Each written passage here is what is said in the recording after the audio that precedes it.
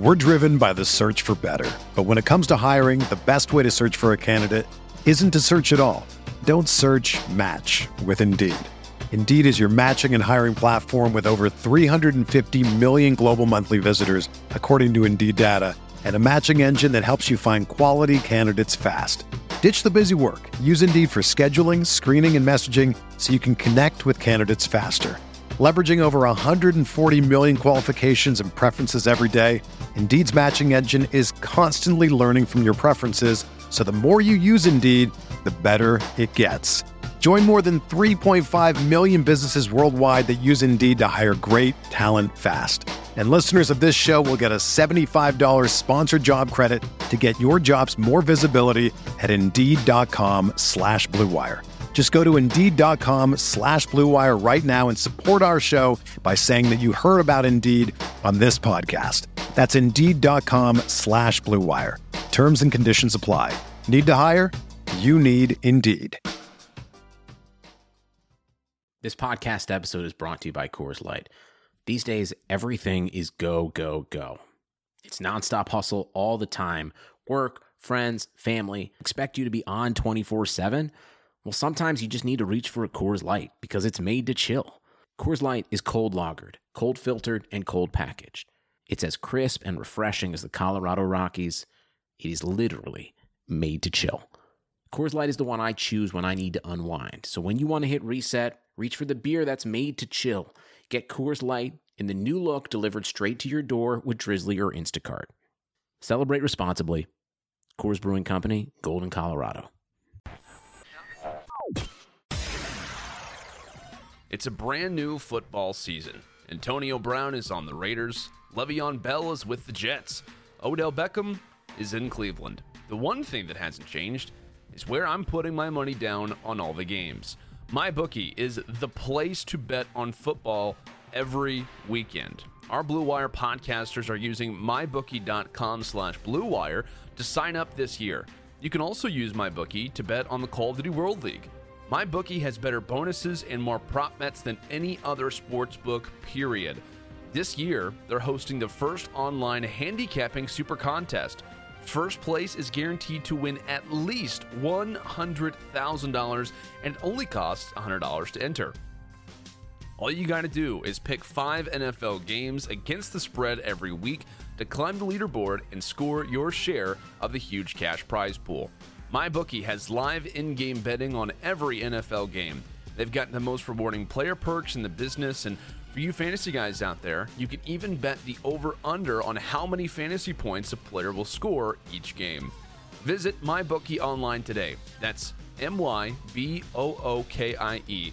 And don't forget to use the promo code BLUEWIRE when creating your account to claim the bonus. Bet, win, get paid.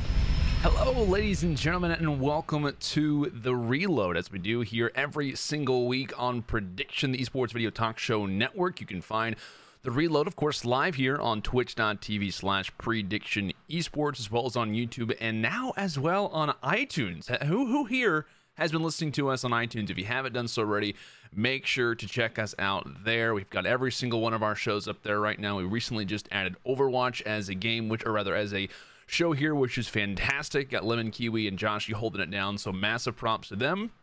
Like I said, you guys can also find us on YouTube, like I said, iTunes as well.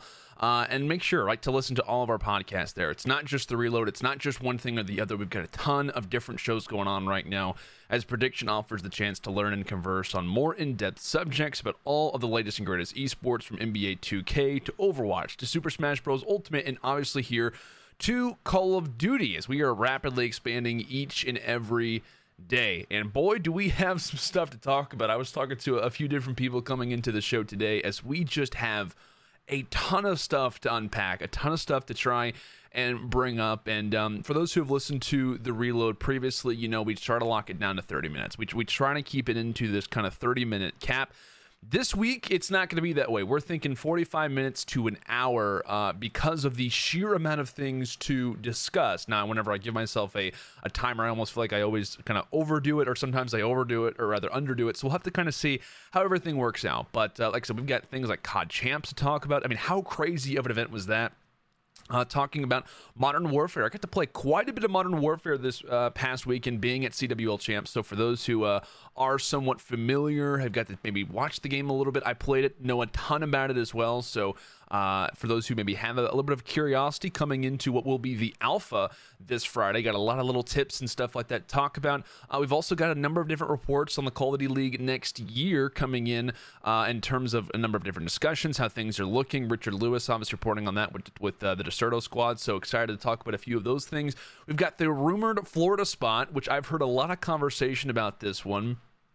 So I'm very excited to kind of hear more about this, more about maybe kind of my opinions on this location specifically, what this means for the CDL, and then obviously we got to talk about it. Roster mania, man. We've already got players, we've already got teams announcing pickups, trades, not trades, but free agents. I mean, a number of different things kind of going on. So like we said, we've got a packed episode to talk about. Excited to obviously engage with you guys here. And if you are listening to us on iTunes, obviously, you can feel free, right? Check us out, twitch.tv/Prediction Esports. The reload is live, every single Tuesday at 12:30 p.m. Eastern Time. That's, 11:30 Central, 10:30 Pacific, and 9:30, or no, that'd be 9, who cares, 9:30 Pacific. You get the point, right? We're live here every Tuesday, same time, same place, so make sure to check us out so you guys can obviously engage with the chat, as I will be doing kind of throughout the entirety of the episode. So if you hear me calling a name, it's because there's someone in chat trying to communicate. But I appreciate you, One Up, I see you in the chat saying appreciate me for, or rather saying that I've been overachieving. Well, I appreciate that, really do a lot.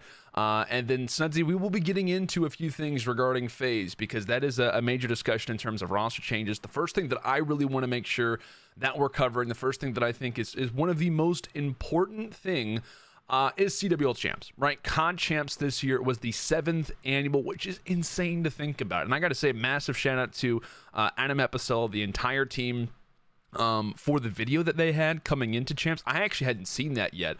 So the fact that they kind of went over the dynasties, the teams that have won prior, I think is just an incredible testament to Call of Duty's history. And one thing that I think a lot of people don't really realize, it's just a matter of who's winning that year, when we don't really reflect and think about this was the 7th Call of Duty Champs that we have had.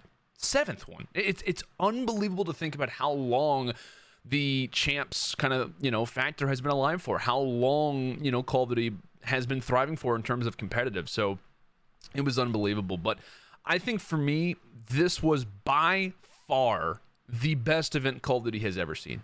From talking to a few of the casters, the analysts, I mean, even a few people who I got to meet at the event this past week, which was awesome. Major shout out to everybody who I got to engage with.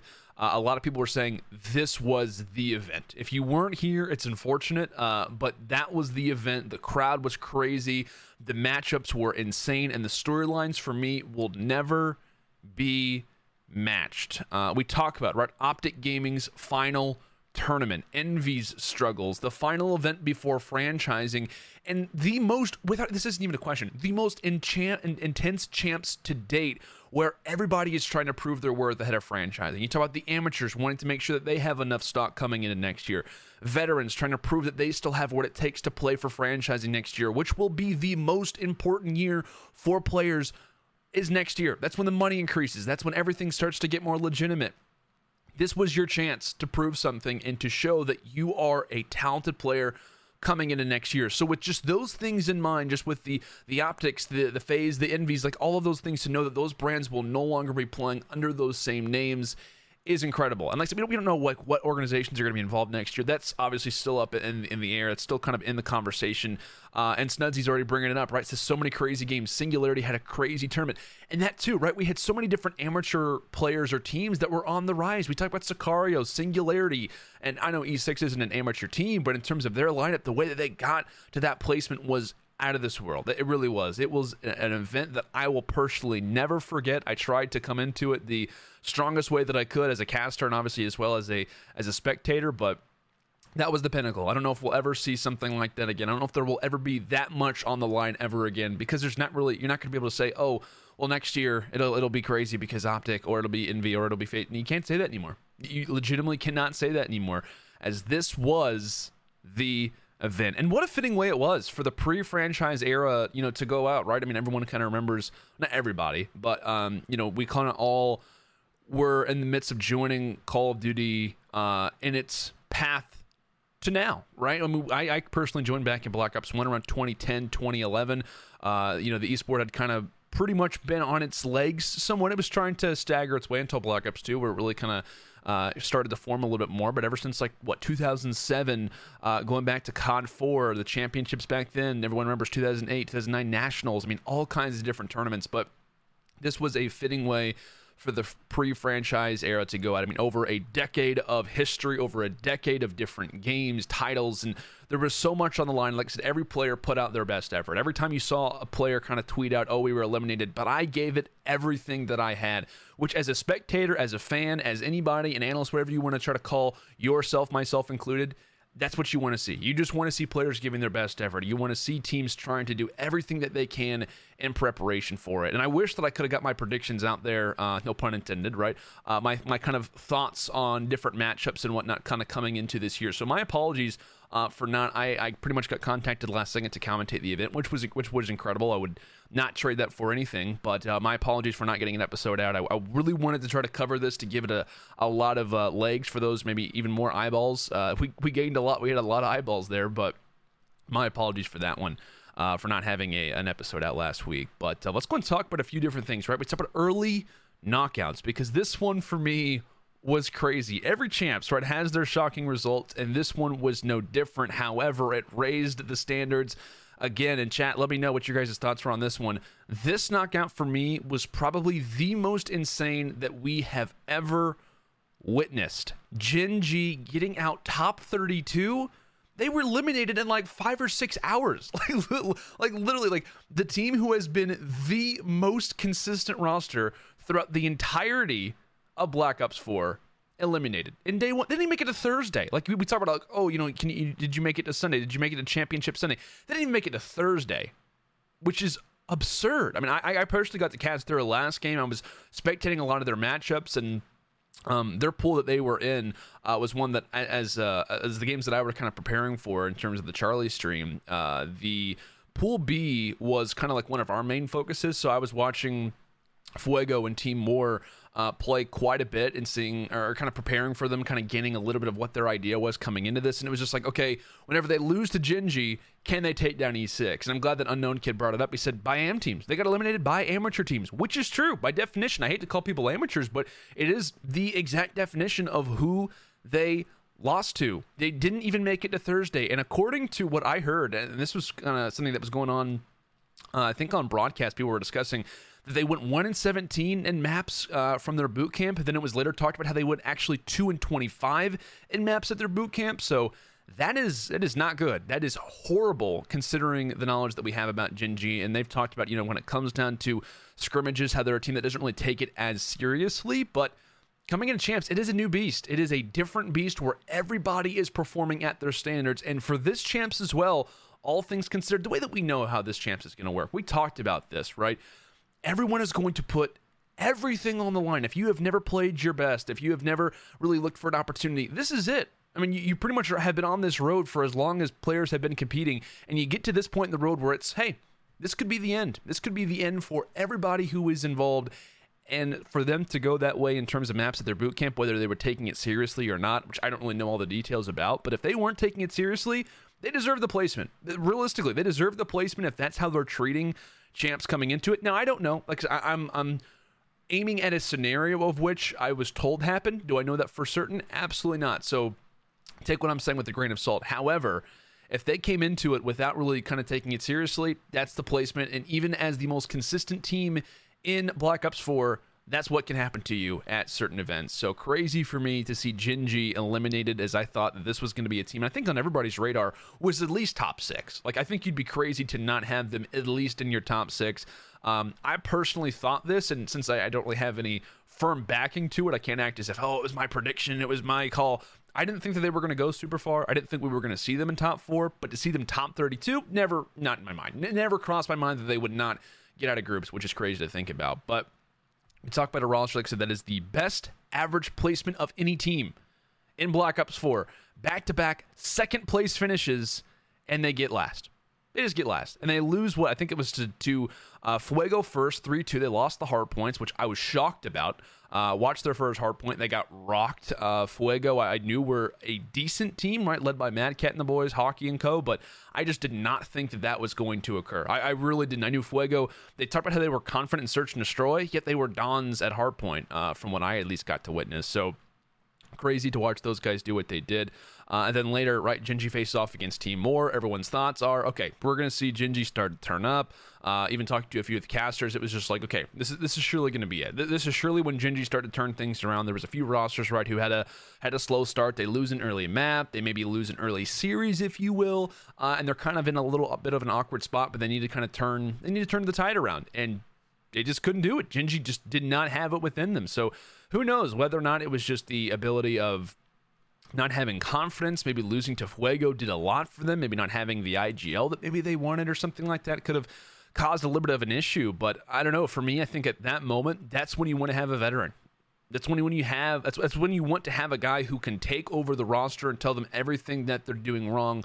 Which I feel like if they had Spacely at that time, even at the boot camp, if they were messing around, not taking it seriously, that's when you want a guy like Spacely in the lineup, who's going to take nothing, no flack whatsoever. He's not going to take any excuses whatsoever. He's really going to kind of work on the roster hardcore. So I don't know, maybe it was the issue of them not having a dedicated IGL, not focusing on the right game modes. Who knows? But a top 32 placement, oh, that's rough. And maybe it was just on the day. Sometimes teams have rough days. Like I said, COD Champs, it's a different story. You're in the passion pit. You're just trying to stay alive. And like I said, a number of different factors could have really caused the problem. That's without question. And I think it'll kind of be the question for the future in terms of what could Gingy have done. Could they realistically have placed second, third, in comparison to the way that E United, 100 Thieves, and Optic were all playing kind of toward the end of things? Even E6, right? They were playing incredible depending on the game mode. And I tell you what, Brezzy, I really wasn't sure what to think of that guy, but he went off. And in terms of kind of going from positives to negatives, right? Envy, which isn't really that much of a surprise that they finished off top 16, but based on the way that they were playing in groups, we talked about game fives last year for EG, right? 3 out of the 5 players on this roster, same kind of defending their title in terms of Silly, Aches, and Assault. They pretty much come into this Envy lineup with a lot of issues, right? The most consistent team at Champs in history. The boys in blue are the most dominant, the most successful team at Champs. They come through with their worst placement out of all 7 Champs that they've attended with a top 16. So they're joined alongside by, more surprisingly, FaZe and Splice. And I got to cast over Splice. They looked fantastic in pools, and Snudsy's correct. He said Splice got top 16 as well, right? They did. They looked fantastic in pools. I think they only dropped one map, which was the one that I casted over, which was the Hybrid, and it was a close respawn. And I think at the time, like, you can kind of tell, Splice knew that they were through, Hybrid knew that they were out, and it was just them kind of hanging out, not really caring all that much about it. So they easily could have been undefeated in pools. The only team who would have been undefeated in pools coming into the major bracket. And Hook was starting to have a fantastic performance, but they just lost it, right? I mean, Splice for me was a team that I had on my radar, obviously, along with FaZe, right? I think everyone would kind of have FaZe in that position. And Splice obviously comes out. They lose to EG 3-1 and then to War Game 5, which for a lot of people was obviously crazy, myself included. We talked about a number of different plays that maybe could have happened. Regardless, though, they lose it out, and they're eliminated. And same thing with FaZe, right? And this is the issue for FaZe, and I feel so bad for these guys because they face off against Reciprocity, who at times can be one of the hottest teams in the game. You talk about Dylan, Zed, Alex, and Control was incredible. And then they come in versus Reciprocity. They lose 3-1. And do we need to mention that? Yeah, we have to mention this, right? The fact that they are versing 100 Thieves in one of the best series of all time, the best series comeback of all time, a series that FaZe, no questions asked, should have closed out. They should have eliminated 100 Thieves. They should have eliminated them, guys. And losers round 1. Can you imagine if we would have seen 100 Thieves with this placement? Because they should have had this placement. They had no right to even be in the grand finals considering this series, the way that it was looking. It was a 1v3 in Search and Destroy. It was a 2v7 control loss. A 2v7. Are you kidding? It's unbelievable. It's crazy that FaZe get eliminated here and the way that they go out. And like I said, the talks about franchising, will they be in next season? Regardless, it's unfortunate that the name FaZe will only kind of have this way to go out, considering the way that their year was shaky. The fact they didn't originally qualify for the league, and just kind of made it in at the end. It's sad, man. It really is. But you look at that one as a FaZe fan, and that had to hurt like crazy. I mean, you talk about hard losses. I mean, in terms of the bracket, I'm actually going to pull it up really quickly for myself. I mean, they would have faced off against Sicario next round. I think that's doable for them. Faced off against EG next round after that. I think that's doable. You rematch against Rec. Maybe you get some better map picks. You're feeling confident about that. And then you face off against E6, which I personally think would have been close. But that is at least 4 placements higher than where you would have gotten, realistically. So, I don't know, man. It's crazy to think about. And looking at the chat, Snudsy brought it up, right? FaZe were so close to beating 100T. Wonka's calling out that Rec had the hardest bracket. Rec definitely did have a hard bracket, man. I mean, there were some teams coming into winners, and everyone was thinking, okay, E United, great position. Envy, I thought, also had a really good position as well. They were on the same side as E United. FaZe, Rec, 100T, LG, OG, E6, all on the same side, which is crazy to think about. And Rec, you got to give them some props, even making it to what would be winners round 4. They had some pretty good moments. And Unknown Kids calling out Zenny versus Skies was a crazy one too, right? That LG versus or what was it? It was the LG versus UIU game was absurd.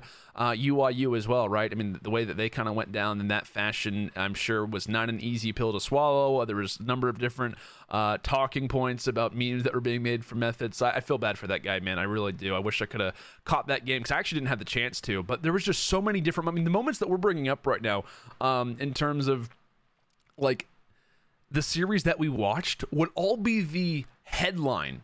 They would realistically all be the headline for champs from years previous. But yet these are all just highlights, just great moments that we got to witness, which is, for me, just unbelievable to think about. If shaving is a terrible experience for you, we've got you covered at Blue Wire. Our podcast network is teaming up with Harry's to make sure our listeners are shaving comfortably. Go to harrys.com/Blue Wire to save $10 on a value trial set, which includes a 5-blade razor with a lubricating strip and a trimmer blade, rich lathering shave gel, and a travel blade cover. You get all of that for just $3 shipped right to your door. Enough with the low-quality razors from convenience stores. It's totally worth trying Harry's. Sign up today. Harry's has fixed shaving by combining a simple, clean design with quality and durable blades at a fair price. Harry's founders were tired of paying for razors that were overpriced and overdesigned. Harry's bought a world-class blade factory in Germany that's been making quality blades for over 95 years. Join the 10 million who have tried Harry's. Claim your trial offer by going to harrys.com/Blue Wire.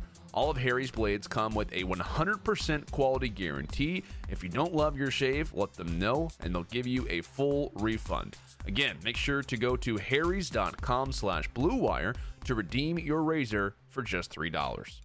We got to talk about this Optic Gaming's final series. This one for me was hard. It really was. It was hard to see just because of the appearance that they made.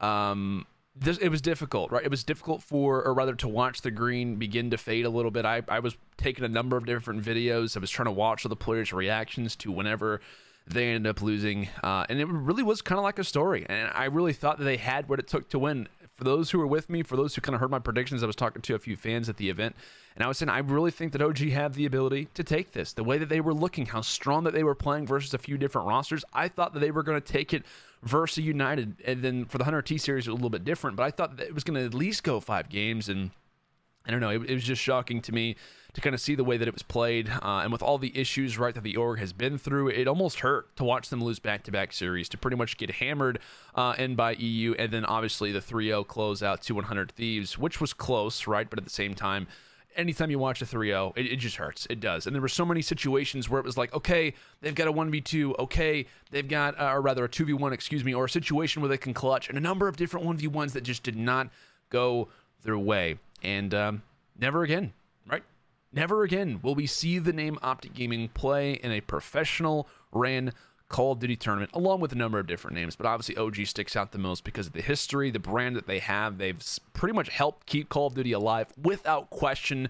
It's kept the community afloat. And like I said, ever since their infancy, they've always been the fan favorite. Every person has somewhat of a soft spot for the organization that made everything happen. And when it comes down to even in terms of predictions, when it comes down to even in terms of the way that you feel about certain brands, regardless whether or not you hate Optic, if you're a fan of Envy, whatever it may be. However, you also have to keep in mind that if it wasn't for OG, you wouldn't be in that position. You would not be in that same situation. If it wasn't for Optic, you wouldn't have a reason to dislike them. So you got to give them respect no matter what. As much as teams or players or fans want to say, oh my gosh, I just despise the boys in green, I despise that team, you have to give them the respect that they deserve. So my biggest of thank yous, right, to Optic Gaming, the entire organization, to Hex, to everyone who has kind of been involved with that organization, the journey involved with their run, the most sincere thank you for contributing and carrying the torch for Call of Duty Esports, because if it was not for them, we would all not be here. Realistically, 100%, it would not happen. So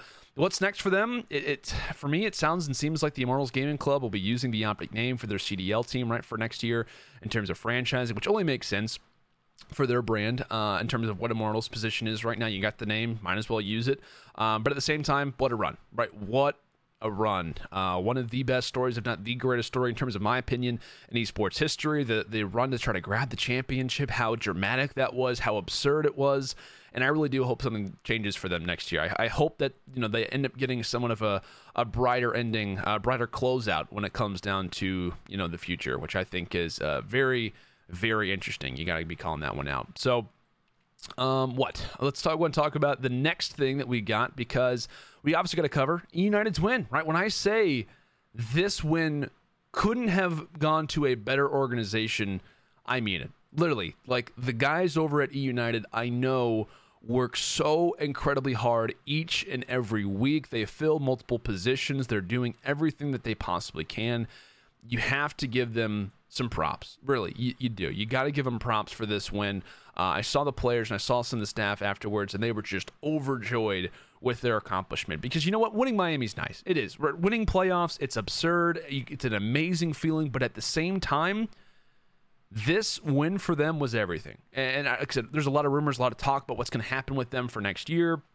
Are they getting into franchising? Who knows? I honestly don't know. I have no clue. So for them, regardless, maybe even knowing or not even knowing what happens for next year, it is somewhat of a solace. It is somewhat of a nice situation for them in terms of how they're feeling and whatnot. So, like I said, I'll be totally honest with this. Love the guys at United. Did not predict them to win champs. I had 100 Thieves winning this one. And I'll be honest, I thought after 100T had won their series versus Optic, I thought they were going to overwhelm United and force the second best of 5. But that was clearly not the case. And that was probably one of the things for me, which was the most shocking. Like, my mouth was open watching this grand final. Like, watching United in that first hard point take them down, the Tiny Terrors, how they were dealing with every bit of pressure was admirable. It was incredible to witness.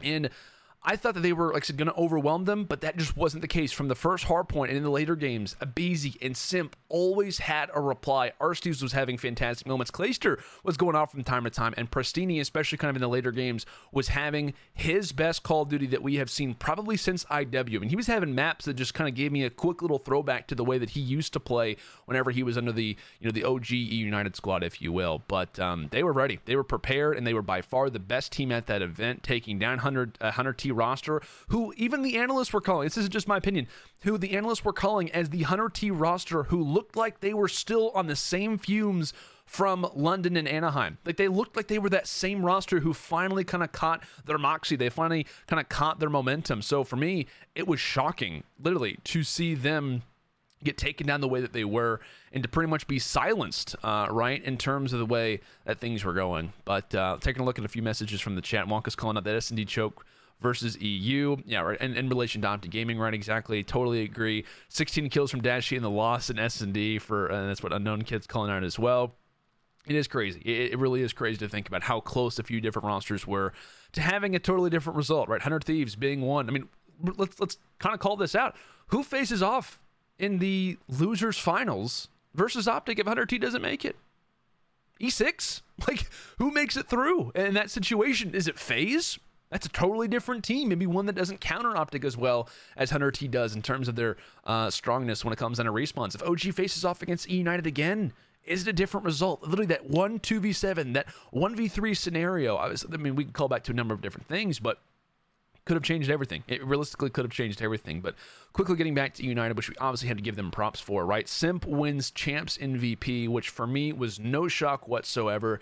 He is the best player in the world. He proved it at this event. There's no question to ask in terms of, is he the rookie of the year? He is. And he's only been a pro. People were calling out for 6 months. It's been for 5 months. For just over 5 months, he has been a solidified pro player. His rookie season, I thought, would be great. As someone who has casted over Simp more than anybody else coming into his real professional career, I thought he would do great things. I thought he'd be in the conversation for rookie of the year, but I didn't think it would be this far and above where we would see his performance, of which it overtakes Kenny from last year. In half the time. The most impressive run that we've seen probably since Miracles back at Black Ops 2, of which you don't really remember, right? Black Ops 2, after one event, Miracles was part of the dynasty, winning multiple championships, one of those being a Call of Duty championships, right? The first one ever back at Black Ops 2. Kind of trailed off at the end, though, in terms of placements, but I didn't think there was really going to be a whole lot of competition from then until now. But Simp, right, he wins, and this is just in 5 months, just in a 5-month period. His first ever event, of which he only is at an open event, so you got to keep that in mind. But still, regardless, he wins his first event that he attends, the CWL Fort Worth Open with FC Black. Later on, he goes to finish second at CWL London and still look like the best player there. Plays top 6 in Anaheim, first in Division B when he got to play a few of those games, right, in terms of the CWL Pro League. He wins playoffs in Miami and wins champs. He's won 3 out of 5 of his events that he's played in. He has won. I think I said that totally odd. He's won 3 out of his 5 events that he's played in up to this point, which is a 60% win percentage, folks.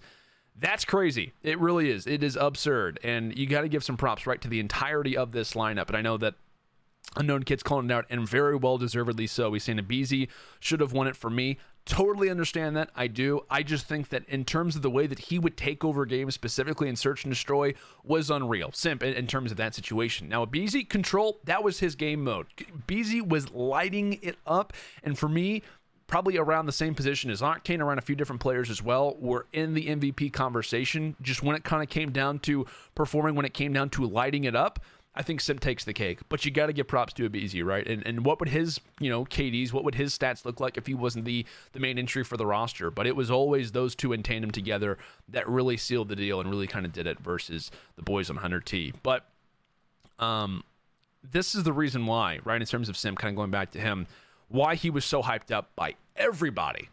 He pulled off one of the most dominant search and destroys, for me, the most dominant search and destroy that I have ever seen. 14-1, pulls a 3-piece sniper versus units.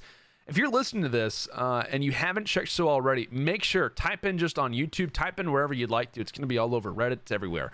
The 3-piece sniper that Simp had on Arsenal Search and Destroy versus units. And I will say this until I die. Never have we seen a player take over like that. And never has there been so much focus on a player dominating in that fashion. I mean, I'm glad that I think at the time, it must have been Miles and Momo who were calling it out, and props to them. We're saying, hey, we've got to stick on him. There is nobody that we can go on board with. The way that he was clutching with the Strife, the way that he was performing with the Sniper. I mean, 13 out of 14 of his kills came from either the Strife or the Sniper Rifle. It's crazy. It's actually absurd. One kill came with a streak. The other one killed his teammate. So that kind of puts in perspective. And that one streak allowed for him to clutch out the round. I mean, never have we seen someone just fully take over a game versus a very solid roster and units. I mean, they were great. They looked great when it came down to pools. In terms of the regular bracket play, they were looking pretty solid as well.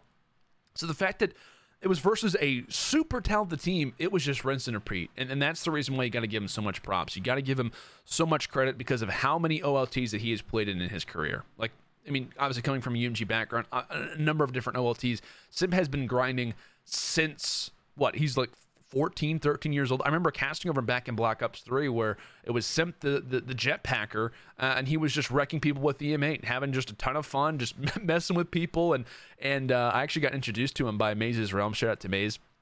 Talked to me a lot about him, and I was like, okay, excited to see this guy play, and he just took over games. I mean, he has been doing this time and time again. He's known for Search and Destroy background, but man, he took over this event, and for me, after this, the way that he played is the best player in the world. And it would not come, though, without his teammates. We obviously got to call that one out. But like I said, this win meant a lot for the legacy of Prestini and Arcides, right? The Twins, they finally captured their title. It meant a lot for Simp's rookie season in terms of his kind of history, which I think is for me the best rookie season that we have seen. I think you could argue Kenny. I think you could argue Miracles. But in the fact that he did this all in 5 months, is crazy. So if you want to take that into account, I understand it, but you look at Miracles won a championship in his rookie year, Simp won a championship, or rather a world championship in his rookie season as well. Kenny, 3 championships, props, and by far the best player of World War II, but I think for me, Simp takes the cake, and I think Miracles may be still in second. Because to win a world championship in your rookie year is the best achievement that you can have. So it's a conversation for a different day, for sure, right?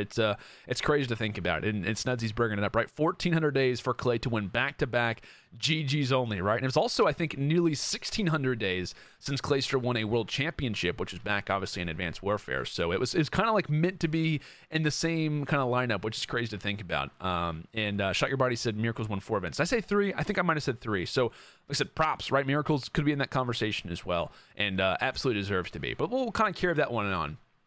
And just bringing more, right, in terms of the fact that this was a lot for Simp's rookie season. It was a huge year for Abizi. I was kind of giving him a major spotlight coming into this United roster because it's great when you're performing on E6. It's great when you're kind of performing early on. But when you get put on this brand as the guy, because he was the guy when they brought in JCap, it was like, okay, Abizi, this is your time. This is your time to perform. You're here with Pristini. You're here with Arcides. You are expected to slay. And he has. He has. After the first event, he really started to kind of come into his own. Obviously, along with Simp, they became the Tiny Terrors, and so that's huge for him, and also for Clayster's history, right? The Phenom, the most incredible player to watch in terms of hype. He is the hype man, and by far one of the most influential players in Call of Duty esports history, now joins the elite group of repeating world champions with just 6 people, right? You got Carmen with 3, Aches, Apathy, Crim6, JCap, and now Clayster with 2. And as we kind of round out, right, the kind of world championship talk, we also have to kind of talk about really quickly. I just got to say, I had a fantastic casting experience. My dream has always wanted to be the cast champs. For those who have followed me, for those who have watched me, this has kind of always been the event that I have wanted to do. I went to champs back in Infinite Warfare, and it was great, right? That's when OG captured the title. It was awesome to be there for that moment, but I did not want to be there. Realistically, I did not want to be there because I was not commentating it. And that is my first event that I have been at since I've commentated. So that kind of puts it in perspective. It's been some time, so it was amazing to kind of be back there.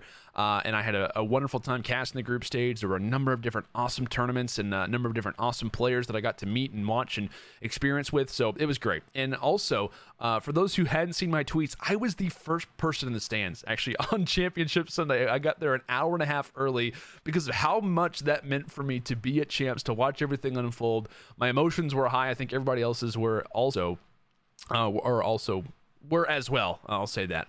But it was amazing, right? To be in that position, be on the very front row. I had to be there to watch. I was as close to the main stage as you could be. And it was incredible to watch everything unfold, to watch the amount of just unbelievable results, players going off, and the intensity of that event. You literally could feel it. Like, you really could feel every single amount of detail that were coming into a few of these matchups. It was incredible. So massive props to United, and an interesting end to a few rosters, organizations as well, as I'm sure that everything is about to get crazy in preparation for Modern Warfare. So for those who have seen a little bit of Modern Warfare gameplay, I got the chance to play it this past weekend, which was awesome. I will say, let's think here. I probably played around 13, 14, 15, somewhere in that 2v2 games, because that was the only thing that you could play when it came down to Modern Warfare, which was great. Had a little bit of a booth set up in the back. And also, Snudsy brought this up. I know I'm kind of going back and forth, so my apologies for that. He did bring up the Kenny and Enable with back-to-back second places at Champs, which is true. It's just rather unfortunate, right, to be in that position, but still, got to give some props. And Studsy also saying with props, or giving props to the casters and the production team. MLG, incredible. Literally, that was the best main stage that I have ever seen. Without question, the best event that I've ever been to, the best event that I think Call of Duty has ever looked, and boy, did it deserve it. It definitely did, right? But let's go and talk about Modern Warfare. I know I've kind of veered off to a few different subjects, but I think it's important, right? I want to talk about this.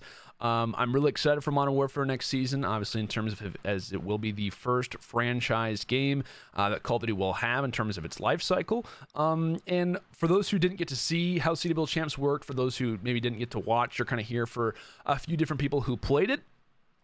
We only got to play the 2v2 mode, which is interesting. We only got to play on 3 different maps, which were Stack, King, and Pine, more specifically. My personal favorite map, and you guys will be experiencing this, I think we're probably playing on the same build.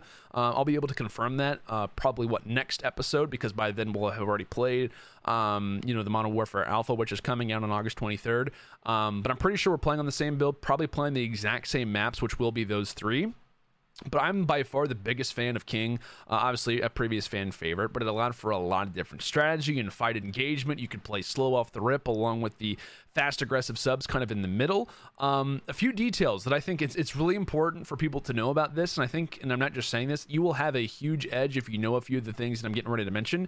In terms of a few things that I learned, and we only did have so many weapons, and each variant, obviously, before a 2v2 mode game, it's random. You get random attachments, you get random items in terms of your secondary, that's also random.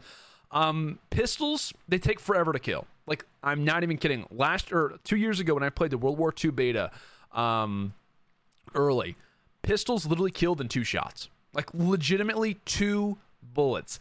Pistols this year, at least in this current build, they literally take 8 to 9 to 10 shots. And I'm not kidding about that. I promise. I'm not joking about this in any way. Pistols take forever to eliminate somebody. Weapons were pretty well balanced, I'll be honest. Like I said, I only got to play 2v2, so it's not as if I was constantly spraying down players to know exactly how the movement and all those things worked. But I was pretty happy with how the weapons were balanced. The time to kill really wasn't that bad either. It takes a little bit longer, but nothing really too bad at all. The Deagle felt fantastic. I forget the exact name of it, but it was very, very good. You could pretty much one-shot people pretty easily. Like, it either takes 1 to 2 bullets, and that's it. Like, legitimately, you fire a bullet, you're probably taking them down. If, for whatever reason, you maybe hit them in a different hitbox, it's going to take maybe around 2. But the AK felt really good. The M4 was fantastic. Gosh, I cannot wait to have that weapon back in my hands. And for me, the MP7 were kind of like the main weapons. Whenever you got shot, it did feel like you were getting hit harder than you normally do. And I felt like basically every time that I got shot, I thought that I was about to die. Like, even if it was just a bullet. Like, I remember a few times when I was playing with a few different people, and they would discuss how they were getting shot at. Or rather, I would kind of discuss it's like, hey, like, how many bullets did you fire at me? And they're like, I only got 1. Like, even when I get shot by a pistol, which I talked about, it takes like 8 to 9 bullets, you instantly felt like you were dead. Which I'm not sure if that was just because of the stimming, how it works in Black Ops 4, if I'm just not prepared or used to how it has worked prior. But just be aware of that. Whenever it comes to this alpha that is going to be out, whenever you get shot, you think you're about to die instantly, which is kind of interesting. Smokes last a super long time, which I'm incredibly happy about in terms of search and destroy. Hopefully that time continues to be the way that it is. Weapons have a lot of recoil in comparison to other titles. Be aware of this. Whenever you're playing in the alpha, there is a ton of recoil. That is for sure. You fire a weapon, you are going to be shocked by how much recoil there is. I'll be honest, I play a lot on PC. Big PC person. I like to play some COD from now and then. But regardless, though, I was shocked. And a few people that I've been playing with, I also got to watch a few pros kind of play it as well. I think I was next to Pander and Spoof and Super. And I saw their reactions as well to the recoil, and they're like, whoa, like, this is a little bit crazy. So if they're thinking that, I think I'm kind of on the same line sides. I think I may be in good company in terms of that situation. But what are a few other things? Shotguns have scopes, which is kind of strange, and they also do a lot from range. So if you catch a shotgun that has a scope on it, do not be alarmed. They're very good. They are very, very good. Shotties up close literally will one-shot. There's one shotty in particular that reminds me of what was the shotgun back in Black Ops 1? I should know this. It wasn't the one that, like, with the pump shot. It literally just had 2 shots and that was it. I forget what it was called. I'm sure chat will remind me. But it felt a lot like that weapon. Instantly would take you down, and was by far the best weapon up close, which it should be. The AUG and FAMAS felt really good. I forget what the FAMAS is called in this game. It's like the FR, I think. That was good. especially with the scope. That really helped out a lot. My favorite weapon, though, out of every single thing that I used, ARs included, was the MP7, which could change. For me, it was a lot better than the MP5. I think Merc had talked about that when it came down to the multiplayer reveal for Modern Warfare. He was talking about how he thought the MP7 was really good. That's also my favorite weapon right now. I think the MP5 is decent, but in terms of like at range, like I said, the ARs can only do so much up close, at least for now. And the SMGs for me just felt great. Like whenever you're up close, which is what the SMGs are kind of useful for, I feel like they are the best. And Shoddy says we need to not talk about the MP7. They're gonna nerf it pre-release, which is true. I mean, hey, that could be the case. This is mostly, though, just kind of giving you guys somewhat of a preparation for what will most likely be the alpha, because that's a great point to bring up, right? Weapon tuning, everything is going to be changing up once the real game is out there. But in terms of the alpha, you guys are probably playing on the exact same build that I was just adhered to, which I would imagine would be the case. Like I said, I think the MP7 for me at this moment is the best gun in the game. Like I said, ARs are nice, but with the amount of recoil that exists out there, it's going to be difficult to call an AR in the best, or kind of in the best situation right now. So, like I said, I think MP7 is the best gun in the game at this moment. And I will say, whenever you are playing this 2v2 mode, something to really be aware of is your health. You're going to win a lot of games just of the straight up knowledge of your health, the situation that you're in. I personally was clutching a lot of 1v1s just because I knew how much health that the enemy had, and you'll have that kind of indicator on the top of your screen. You'll see how much health that you have in comparison to the enemy. So make sure to be aware of that at all times. If you hold the health advantage, if you're watching that middle flag, you're going to be good every single time. And I honestly won a lot of fights off of that just by pre-aiming the middle flag, instantly tagging somebody up, and then just backing away, which may seem as if it's a dumb strategy, but it worked really well. It worked very, very well. So make sure to be aware of that one. And also, too, make sure to wait on utilizing your nades, your stuns, your mollies. Mollies will win you the game at the end. You just throw it on the flag and you're good. Like, straight up, it works that way. SMGs rip up close. Shotguns were fantastic. So I would say in terms of utility, I would wait toward the end of the game, because a lot of people want to instantly try and stun, instantly try to hit something. It's not going to work because of the way that the positions work in the 2v2 mode, the maps that we played. There's a lot of places to hide. So unless you know 100% where a player is, I'd recommend waiting on utilizing those kind of toward the end game. And I think you'll be in a really good position to most likely clutch out a lot of different stuff. But make sure to be excited, right? Modern Warfare, it felt good, and I'm not getting in the honeymoon stage. I'm not calling it a great game yet. I'm not saying it's a bad game yet. I'm waiting for the rest. But I will say the pace of the game, which I only played 2v2, so I can only talk so much, I don't think it's going to be like crazy slow. Like a lot of people are saying, oh my gosh, it's going to be so much more tactical. I don't think it's going to be as tactical as people think. It's going to be a lot slower in my opinion, but the way that you sprint, like when you put the weapon kind of to your side, it'll allow for players to not want to play as aggressive. But in the same situation, in the same conversation or discussion, the pace of the game isn't like absurdly slow, but 5v5 it's gonna be a whole lot different, so we'll have to kind of see how that works. I was also told by a few casters who played at the multiplayer reveal that doors are super interesting, so I'm actually very curious to play that once we get the actual beta, and then once the game comes out. Apparently, like, doors are hugely interesting in terms of like the noises that they make right now. You can kind of like do you can basically do three different things in terms of like either immediately opening the door, pretty much like kicking it down. You can like basically open the door regularly, or you can silently like peek through it. All three of those have different audio cues, of which all of them are loud. So I'm hoping that doors apparently are changed up a little bit.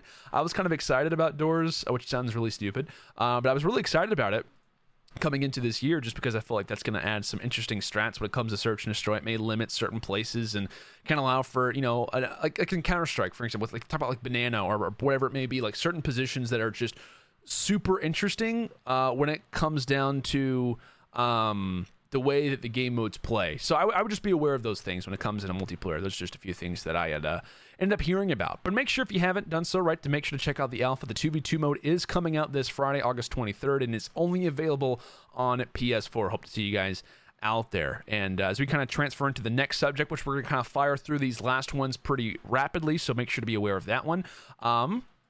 But in the meantime, if you guys have not done so already, make sure to follow us here on Twitch at twitch.tv/Prediction Esports. If you're on iTunes as well, thank you, right, for listening. If you're in the Twitch chat, make sure to visit us on iTunes. If you're on iTunes, make sure to visit us here in the Twitch chat. Right, like I said, every single Tuesday at 12:30 p.m. Eastern Time, we are live. Make sure to check us out on YouTube in terms of seeing Super Smash Bros. Ultimate, NBA 2K League, Overwatch. We've got everything covered, all of your esports that you would wish. We've got them locked down. And maybe if you have a few recommendations for other games that we should hop into, make sure to let us know that. Tweet at us, get involved in the conversation, and let us know what your thoughts are on the Sports Video Talk Show Network. Let's go and move into the next subject, though, right? Big story that actually happened right as the grand final was going on. Richard Lewis, right, a very well-known and respected esports journalist, reported a few leaks that could and / probably will be happening in the Call of Duty franchise league next season. And this is according to a team deck. Each organization must have a general manager as well as 7 to 10 players on the roster. Contracts must be at a minimum of $50,000. The max player payroll is set to be $1.75 million in year one. $50,000, or rather 50%, of the prize money earned by players must go to the player specifically, so the organization can't take more than 50% from the prize money earned. Activision expects a slot to be worth over $45 million in the next 10 years. They also expect media rights to be worth approximately $20 million in 1 year. The league also hopes to expand in the future to a 28-team city-based league, which is pretty interesting to me. And also in the deck, it was discussed that the OWL's projection of revenue was expected to hit $25 million, when in reality it generated $82 million. But a decent amount of that money obviously came from the Twitch settling, which was on a $45 million exclusive deal for online broadcasting rights. And later on in the article, if you did happen to read it, Activision did reply to this in reports saying that there are some factual inaccuracies. So definitely something to kind of keep in mind, definitely something to bring up. As this isn't really kind of too much of a shock. I mean, I kind of read throughout this list, and projections are projections, right? These are things that they want to accomplish. It's not things that are absolutely going to happen. And according to Activision, they said this is somewhat inaccurate, so you have to kind of keep that in mind. But I think that most people would say this as well. Now, in terms of the max player payroll, which is set to be $1.575 million, to be just, uber exact, I am interested to see how that kind of works out exactly. I'm not 100% sure how all of that is going to function in terms of like how organizations are going to kind of base that around, how they're going to be aware of certain things. Because for me, I don't know, it's kind of odd. And when it comes down to the maximum player payroll, I'm imagining that's probably per team. I don't think that's per player. I could be wrong on that. You guys can feel free to fact check me, but I believe that is per team. Which, like I said, isn't crazy. It's not unrealistic for that matter. And in terms of the kind of minimum contract, which would be $50,000, which is the exact same as the OWL, I'm not surprised about that whatsoever, just because the CDL is trying to get as close to the OWL as possible, right? They're owned by the same people, Activision Blizzard. So it's not a shock that like all of these are very kind of in line with the same principles as kind of like the sister esport, if you will. So I would say for those who aren't aware, and this is kind of public knowledge now, so I'm not saying anything that's crazy, the normal salary in COD goes by months. So you talk about how much money am I making a month. It's not like a yearly thing, but most contracts range in terms of Call of Duty from $5,000 to $20,000 a month. For those interested, right? For those who know that, for those who don't, you kind of get the idea. Most top tier players, to my knowledge, are around the $10,000 a month kind of category. So you can kind of base that however you'd like. And if you think that's over, you think that's under, a lot of people will kind of talk about it and say how they think that's a little bit over what it's maybe should be worth at. So that's kind of up to you.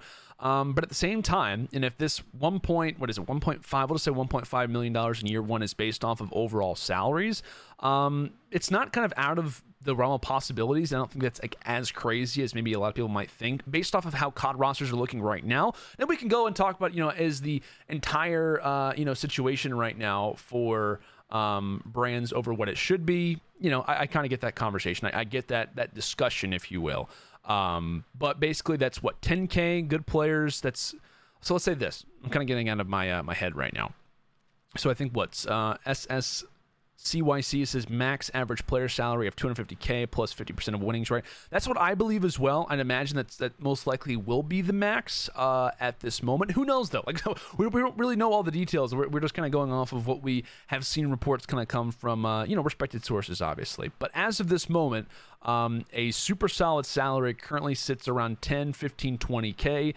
10K, which is, like I said, kind of the known for good players. It's around $120,000 a year.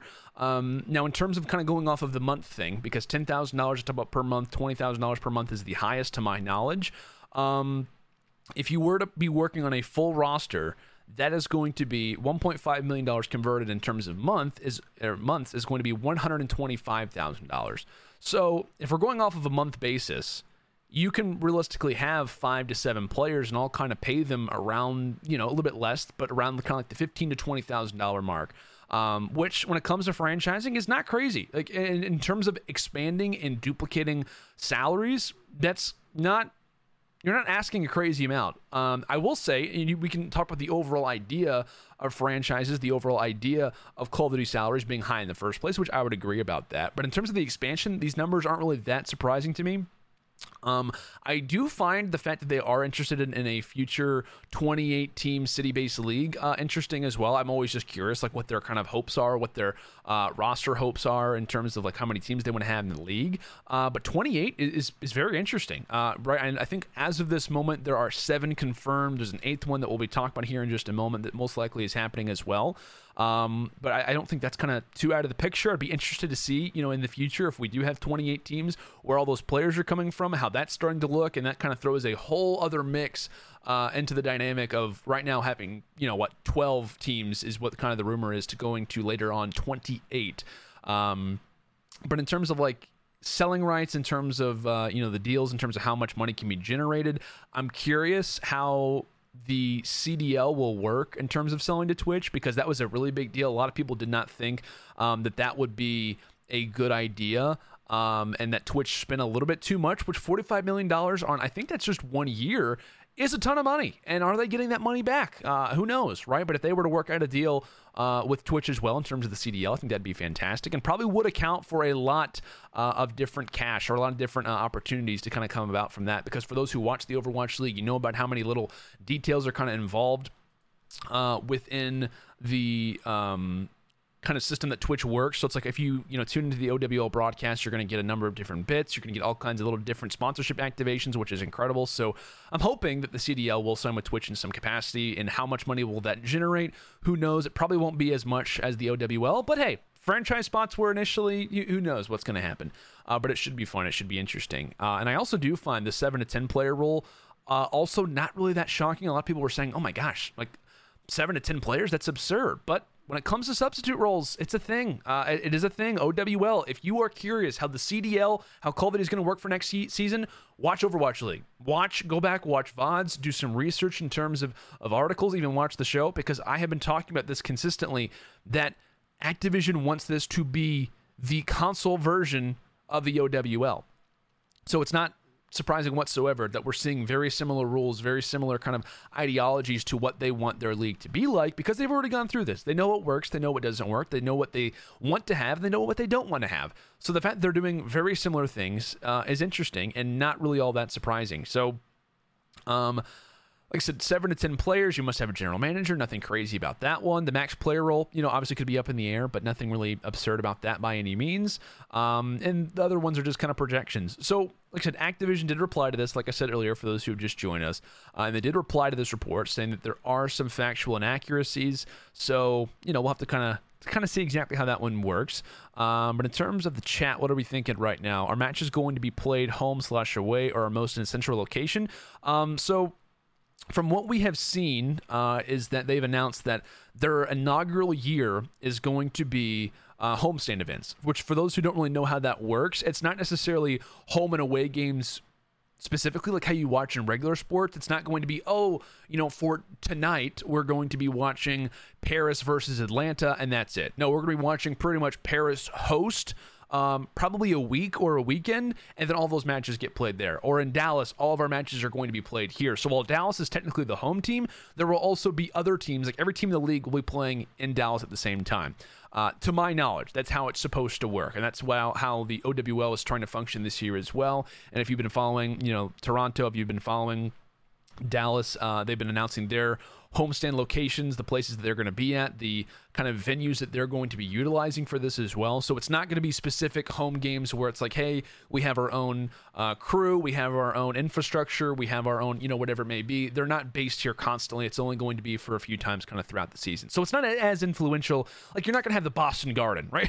It's not like the Celtics are going to be, having one game a night there. It's going to be multiple games, or if not, multiple games on different nights in the same location. So, like I said, Celtics will always play home games at their home. And in relation to other, in terms of how esports is going to work, to my knowledge, it's also going to represent that in this situation, if we're talking about the NBA, that you could have two teams who are not in Boston play in Boston at the same time, which is kind of odd, but that's kind of how it's going to work, at least to my particular opinion, which I think probably is how this is going to seem. But how many spots are we going to have this season? Who knows? I know, like I said, there's a rumor that it's supposed to be 12. That's what I've also heard, but we'll have to see how that kind of goes down. The next subject we obviously have to cover. I know we've kind of gone on for a while, but it is interesting. There is a rumored Florida spot for those who have seen, for those who have heard a little bit. Intel Call of Duty, tweeted this, shout out to Crone, also heard a very similar thing to this as well, that Florida will be the next spot announced, which would, to my knowledge, be the 8th. I think we only have 7 right now. Florida should be somewhat confirmed. I don't think it has specifically been, or maybe it has been. Or actually, no, it has been. Well, we've been live. Okay, I was curious. I checked really quick just to refresh, and it has been confirmed by Activision, I believe, who announced that there will be 2 more 2020 CDL spots in Florida and Los Angeles. Misfits most likely will be that Florida team, the Kuroki's, and then in terms of the Los Angeles spot, I believe that is supposed to be Gen G.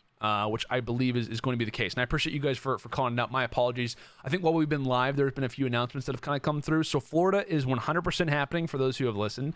And so is the second LA spot, which I believe will be going to Gen G, to my knowledge, and I think they're supposed to be called the LA Battery. For those who've kind of looked at a few of my tweets, I've talked about how I believe that they're going to be called the LA Battery. There was a video that I tweeted that I heard, rather that I kind of watched, and I saw that was kind of a rumor that was supposed to be a logo design for them. So for those who are interested, I believe that they are supposed to be called the LA Battery. Who knows? But wait, did I call Kuroki's incorrectly? Kuroki LA? Did I say it wrong? Am I dumb here? I probably am. Who knows? LG, or rather, people are saying that LA is supposed to be the Rams, not Gen G. Really? Interesting. So I'm learning stuff that I did not know. What did I call out? I think I called that the Kuroki's are supposed to own in Los Angeles. That makes sense. That I don't know why I said that they owned the Florida spot. So very interesting. No idea how that's going to work out. We are learning things on the fly, folks. But yeah, regardless, interesting stuff. So Kuroki's will own the LA position, which is not really too much of a surprise based off their history in terms of the OWL. But Misfits will be owning Florida. Okay, well, I appreciate chat. This is why you guys are clutch. This is why you guys are great, because I wouldn't have been able to figure this out. And if you're listening to us on iTunes, if you're listening to us in a number of different ways, make sure to always be in the Twitch chat, because it is the best that we've got. But in terms of what we know, because we don't really know a crazy amount in terms of what really all this means, I want to speak specifically about the Florida spot. Maybe next week we can kind of touch more into the details of LA. All we know, right, is just that the Kuroki's are going to be owning that one, which obviously they do have a history when it comes down to things in esports. But in terms of Florida, I'm not surprised by this one whatsoever. I'm also not surprised by LA again. LA is a very prominent spot. It's got to be, I mean, that's pretty much where the central location is for Activision Blizzard. So it's not crazy to me whatsoever that you want to have a fan base kind of in that place. But you talk about Gen G, you talk about 100 Thieves, the fact that they're not going to be having those locations is definitely telling.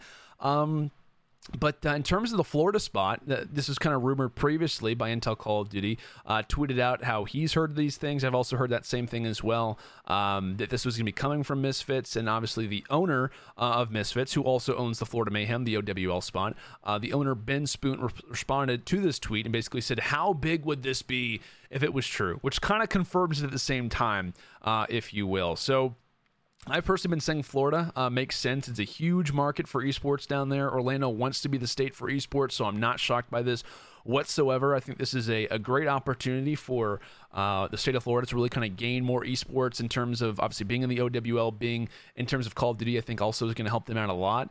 And the one thing too that I love the most about Florida is the integration that a lot of different companies want to be involved with esports there. So it's not just, oh, we want to be the main stage of esports. We really want to be the main state when it comes down to that, because we've seen California call this out. We've seen Las Vegas call this out as well. So it's not really a shock that a number of different states or a lot of different cities want to be the basis, Texas even, want to be the basis for esports.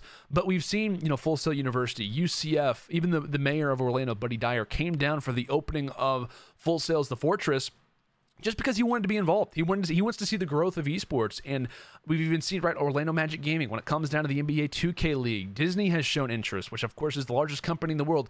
It would be silly to not see an investment or a franchise based in that particular location. So I'm not shocked by any means to see that this is the case. I'm not shocked to see Florida, and I'm definitely not shocked to see LA be kind of duplicated in this moment, just because LA is a prime spot. It is the location, and to my knowledge, there were spots that were bidding up a crazy amount, maybe even double what a few other people have paid for in the past. So not shocked by this whatsoever. And also, right, last thing we have to cover is, along with organization announcements, we have also seen player announcements start to come through. They've started to kind of roll in. I think I saw a few people talk about a few players that have announced while we've been live today. And I believe we've yet to see or kind of hear from a lot of league team players on this. I believe, Frosty announced that he's also a free agent, which he'd have to be a restricted free agent, I'd imagine. If not, then I don't really know what's going on with Midnight. But I have heard Parasite has announced that he's an unrestricted free agent. Okay, Accuracy as well, which is actually a pretty telling one in terms of his position on EG. And did he tweet? I'll actually go and check right now. Did he tweet that he's unrestricted? So that kind of goes to show what EG's up to. Maybe they're allowing for all players to go free, which I think would be a really bad idea. But I know Accuracy was added last second, so not really too much of a shock. But Parasite's unrestricted. Rated's announced he's unrestricted. Pharaoh Fellow as well. Weeman's unrestricted. Blastful has tweeted that he is a restricted free agent under UYU. Shocks is unrestricted. So that isn't too crazy. It really isn't too crazy in terms of the way that we're looking at things. And we've yet to hear from league team players, a crazy amount of them, in terms of what's happening next season. I know Scraps has talked about, a lot of different players have talked about how they're going back to FaZe, which I think FaZe has 95 different players right now. So like the boys on 100T, to my knowledge, are supposed to be back on FaZe, because of course they were on loan.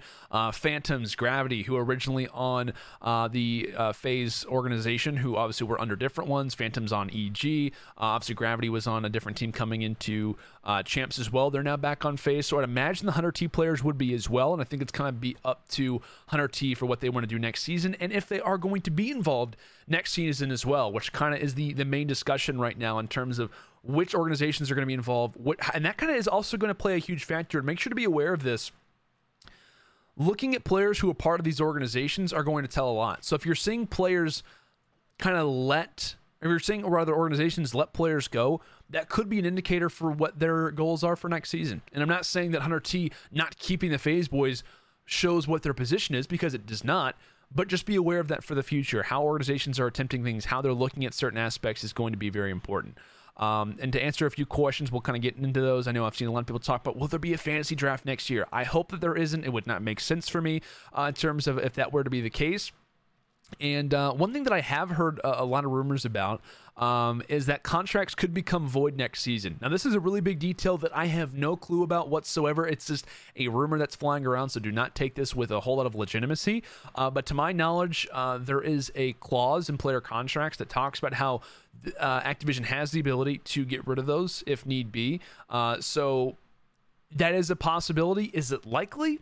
I think it's more likely than a fantasy draft, and it wouldn't shock me a ton based off the new organizations that are being involved in Call of Duty if Activision just said, you know what, we're allowing for every player to be free. They can choose where they want to go. So if that were to be the case, things would be interesting, that's for sure. So that is something to kind of keep in mind. Is it happening? I have no idea, but it definitely could be something that could be happening, as time does go on. Well, we've also seen a lot of things be announced in terms of players. We've also seen the New York position, right? The CWL NYC announced that Revan is going to be their coach and JP will be the analyst. Massive congrats to those guys if they happen to watch this. If not, obviously tweeted them as well. Revan, an excellent coach, right, for EG. JP obviously ran COD stats for the longest of times. It's a great duo to have together, guys who have a lot of chemistry with each other. And I think you're going to be a fantastic pickup for NYC. And it's great to kind of see them already establishing an infrastructure, being aware of that as well. So I'm really, really excited to see what they can do next year, as NYC is going to be one of the prime spots and one of the major locations that people are looking at to be a contender for a title next season. So you got to be aware of that. That's without question, right? So like I said, contracts, big deal. Everything's kind of on the table right now. And also, I saw a few questions really quickly, which we'll talk about before we end out the show today, which I know has been a long one, but we talked about how it was going to be an hour at least today. So excited for that to be the case. People have talked about, will Parasite get on a roster? I've saw a lot of people kind of bring that up, and I see Darth Brendan's bringing it up as well. Will Haggy get picked up in your opinion, which for those who don't know is Parasite? I think there is a chance, and it also does depend on how many teams there are. So if you're looking at, in terms of the, let's kind of go back to the CDL this year. We talked about how many teams were kind of involved with it. It's hard. It is hard for me to kind of limit and say whether or not I think Parasite will 100% be on a team, because I think it is up for conversation and it is something that is interesting. But you look at how many teams were involved in the league this year, 16. And obviously he was on the midnight roster. It did come with a little bit of changes, a lot of roster changes that did occur. If we were to limit it to 12, right, I think he's at least a substitute. So to say that he'll be in the CDL, I think is a pretty good lock. But at the same time, you also have to be aware of a possible substitute position, or maybe even a coaching position if he's not in a main lineup. And I think Parasite wants to be in a main lineup. I think if he were to be labeled as a substitute, he'd instantly want to become a coach. And, we talk about, there's a lot of teams out there who are going to be looking for coaches. I mean, they're looking for an infrastructure. They're looking for managers. They're looking for a lot of different things. So it would not surprise me if Parasite went to one of those positions. I personally don't think he'll be a player next year in terms of like on a designated lineup in that 5, because of his history with other players, just the way that things have worked out. It could be the case, and I still think that Parasite's a phenomenal player, so don't get that out of the question. Just in terms of the way that he works with other players, and obviously has not been the greatest, so have to be aware of that one. But to answer the question, do I think he will be on the starting lineup next year? No. And I think if he's not in the starting lineup, he will want to be a coach rather than a substitute. But we'll have to see. And how subs work next year, it could be something that he likes. It may be something that he strongly dislikes. Who knows? And then one question that I also really wanted to answer that T Sprinkles brought up in the chat, he also said, do you think Envy tries to buy out Gunless after this season? 100% yes. That is the reason why they allowed for Hook to go over to Splice. They wanted some time with Gunless, and it wasn't necessarily, this wasn't always the goal for them, but to my knowledge, that was the decision. That was what they wanted to do. So their goal for me is that they're going to get Hook back no matter what, unless contracts go all about, if we're going to hit the reset button, if you will, for franchising next year. In this scenario, if contracts were to stay the same, players, or rather in this instance for Envy, they 100% are getting Hook back. And if so, Gunless, as soon as he walked through the NVHQ, said, wow, this is amazing. Look at this. Everyone loves me here. There's no strife. There's no anger. There's no problems. He clearly was not happy with Luminosity and probably had a great time despite placing the way that he did at Champs this year, which was a huge misstep, right, for him to place top 16, the greatest roster, or rather the greatest organization at COD Champs in history. I think that he's kind of cool with just being on Envy for next year. I think he's kind of riding this one out. And so he is on loan from Luminosity, as well as Hookah was on loan to Splice, right, from Envious. I think that Envy 100% are making a move for Gunless. I think they're going to have Gunless and Hook next year at least. Who do they go from there? I don't really know, right? I don't know who they keep, who they don't keep, but I think that was 100% their goal in this decision. To my knowledge, there was a conversation that happened between them, or rather between Gunless and the organization of Envy, so I'm sure that those conversations are happening. I'm sure that that's kind of something that is only going to continue on, and I think that was their goal, right? They pick up Gunless, which is great, right? You want a player on loan, you want something for Hook, but I think at the same time, that's the move that you're making, and that's the forward thinking that you're having as well, so it wouldn't be a shock to me whatsoever if we end up seeing, one of the first announcements or from Dallas, we see him be added to the lineup along, right, with Hook, which I think was kind of their end game. But guys, what an episode we had today, right? We had a lot of stuff to unpack, a lot of things to talk about. I know Champs pretty much was a strong basis for this, but if you have not done so already, make sure, check us out on iTunes. Make sure to, of course, check us out here on Twitch if you aren't already. If you're listening to this, if you're watching on YouTube, you're listening on iTunes, check us out, twitch.tv/Prediction Esports. We are live in terms of the reload every single week on Tuesdays at 12:30 p.m. Eastern Time. Make sure to check us out. Make sure to stay involved in the conversation. And we'll be having a number of different conversations as time goes on. I'm glad that Gunn is bringing this up in terms of the amateur scene. That will probably be a subject for next week. I know we talked about it a lot. I know I've kind of totally gone over my time. I'm supposed to go an hour. We're already at an hour and 10 minutes, so apologies for that. But just want to thank everybody for tuning in. This is by far the most viewership that we have had live on an episode yet, so you guys were great in terms of just being interactive. But like I said, make sure to check us out for future episodes. This was the 8th episode of The Reload. We've got Pure Playmaker, the NBA 2K show. We've got the OWL show going on as well with Ask Joshy and Lemon Kiwi. We've also got hard reads with Super Smash Bros. Ultimate. So, guys, there's a ton of stuff to be looking out for when it comes into prediction. If you haven't done so already, I promise you are missing out. But that is going to do it for me today. We've got a lot of stuff, like I said, still to unpack for the following weeks. Franchising, it's only going to get bigger. It's only going to get more intense and better. So make sure to do that if you haven't done so already. But that's going to do it here for me today on The Reload. You guys have been a phenomenal audience, and I cannot wait to talk to you again next week. This is Lando Sanders signing off for the final time, saying thank you for watching this episode of The Reload, and we will see you next week.